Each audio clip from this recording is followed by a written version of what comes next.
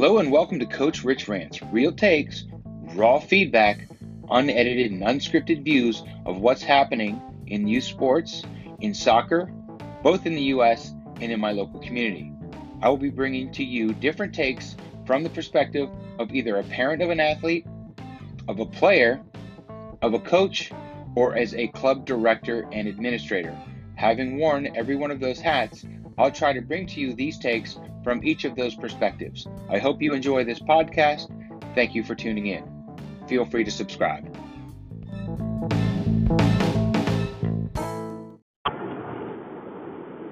Hello and welcome to the latest edition of Coach Rich Rants.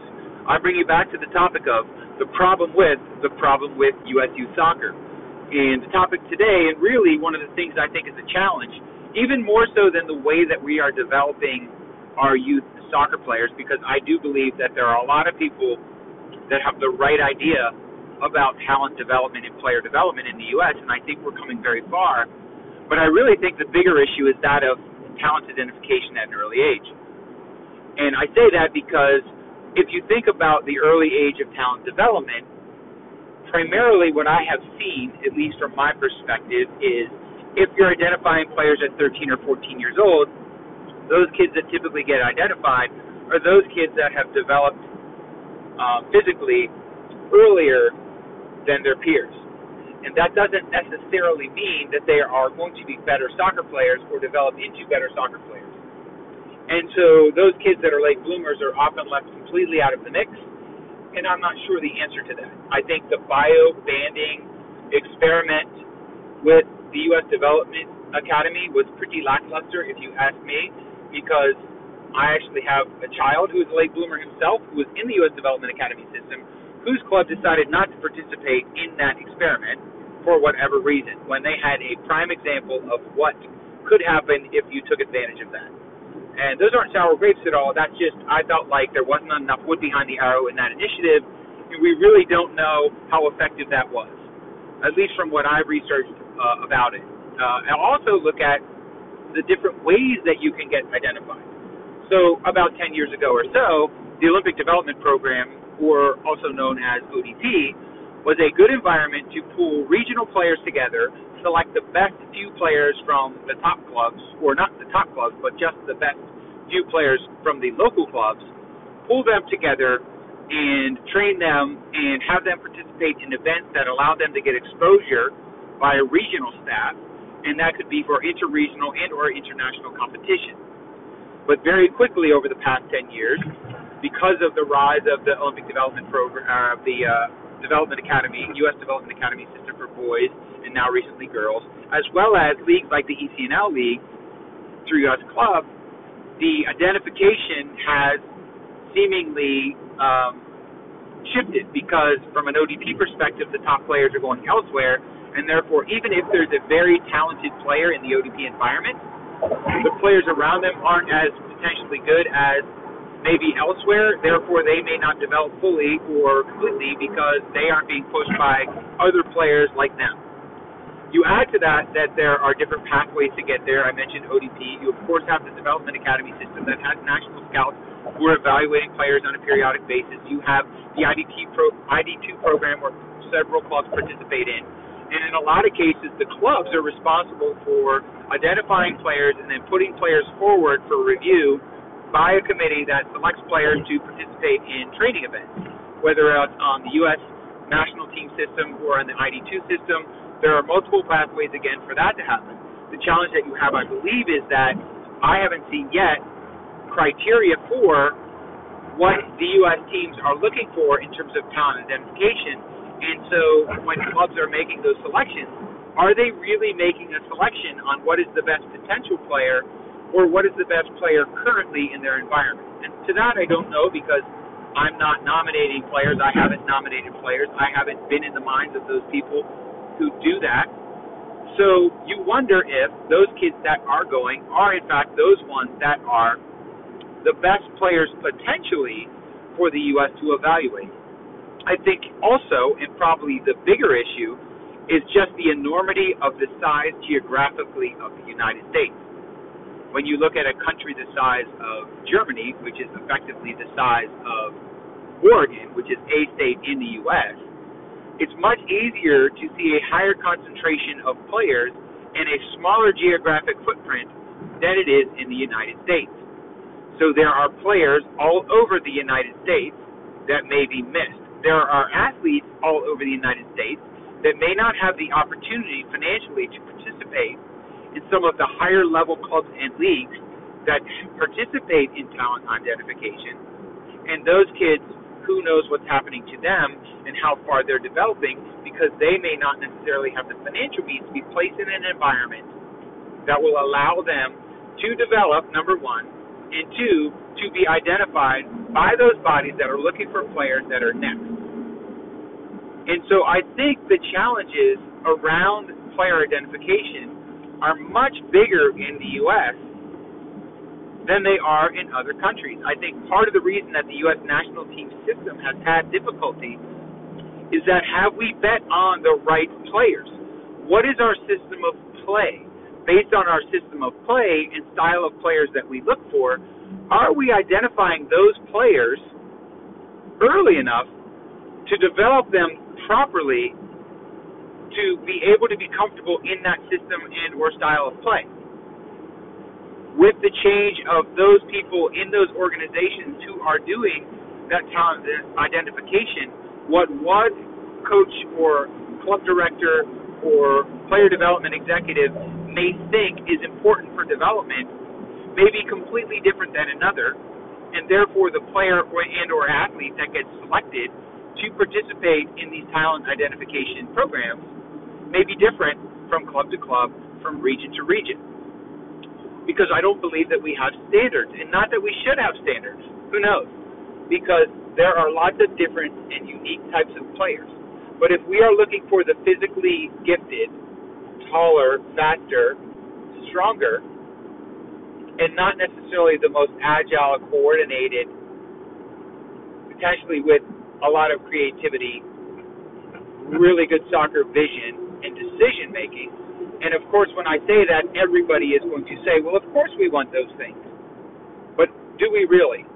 Are we finding those kids? Are we even able to recognize and identify those players who spend less time and energy moving after the ball because they're moving in space off the ball more effectively than those kids who have a quote-unquote high work rate in games and in training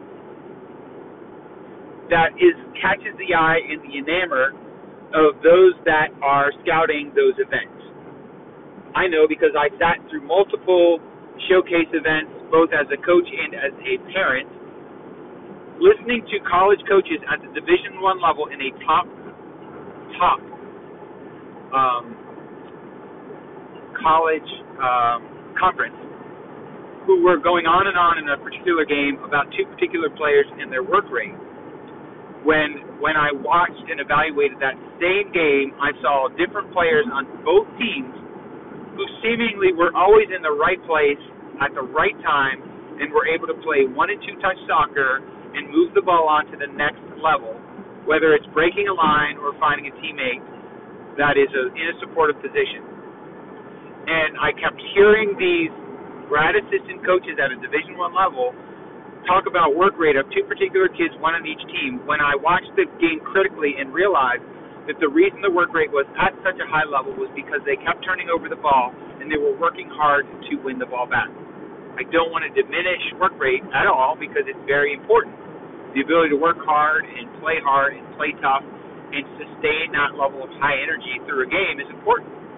But it's just as important, or more so, to be intelligent about the way you play and how you position yourself and move into space and identify the lanes to move into to receive a pass, or identify the lanes to play the ball into for a player that is heading into that direction, than it is to run around very quickly with high energy because you keep turning the ball over.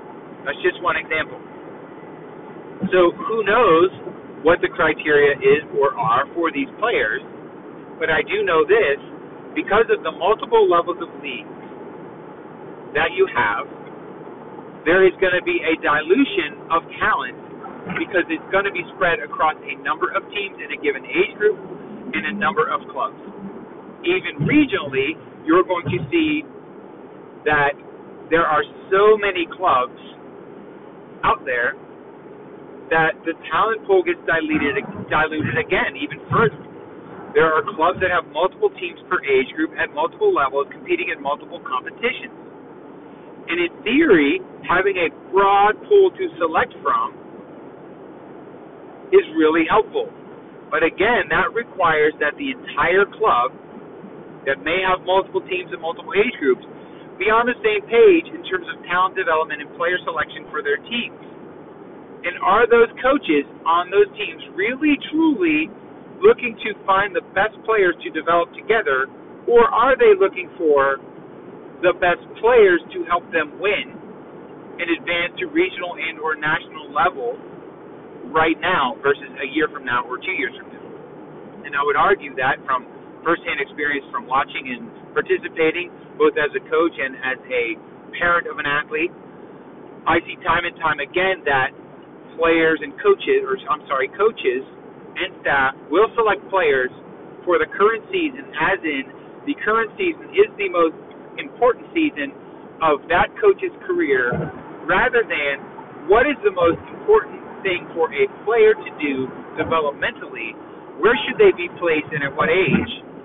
Because there could be a player that is a late bloomer or late to soccer who's incredibly gifted from an athleticism perspective, and let me get this clear one more time.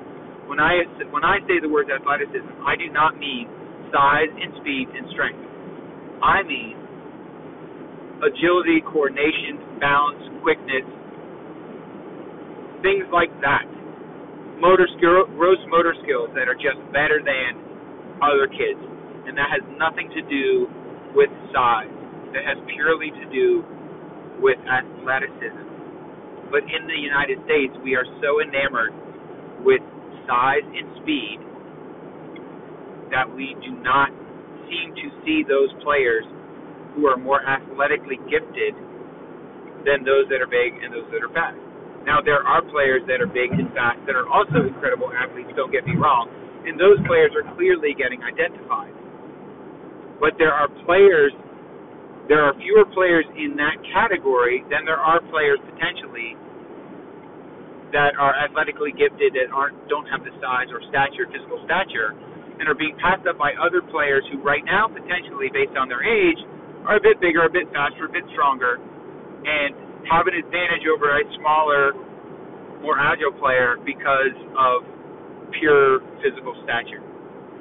And so that's a challenge, I think, again. And where are we doing, and what are we doing as a collective soccer development community for those players who are not necessarily have the physical stature at a certain age to really be identified or stand out, because they are still behind from a maturity perspective when we're talking physical maturity and development. And it happens both on the girls and the boys' side. So I really believe that those players are left out. I believe that there are way too many clubs in a lot of geographic areas. I believe that there are way too many leagues, and there are far too many identification systems.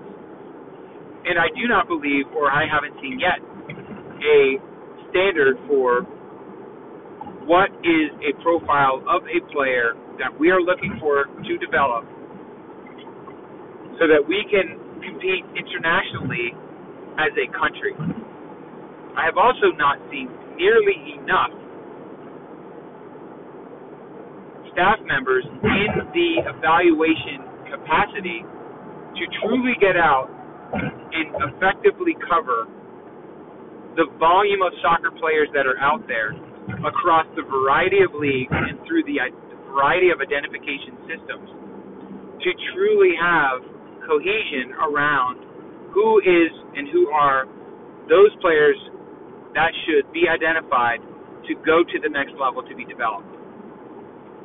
So what it happens at most of the time is that folks that have come through the system that have played at that top level have been critical of the U.S. system in terms of what we are doing with our players and how we are developing our players, But when you're in the environment of working with and developing players, there are multiple people, at least in my community, that are doing what they think is best and actually have a pretty good idea on what it takes to develop players.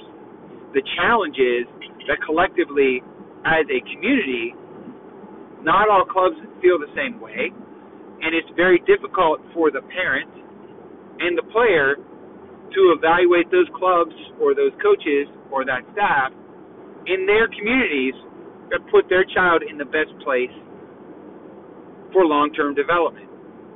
And I see time and time again clubs on their marketing and in their media, on their websites, on social media, talking about long-term player development on paper, but in practice, it's about going to events and winning events, top events, so that you can then market those top events and how that team is doing in the top events to attract quality players so that you have the best players trying to come to your environment so that they can participate in those same top events and win those same trophies, because those are the best teams in the age group.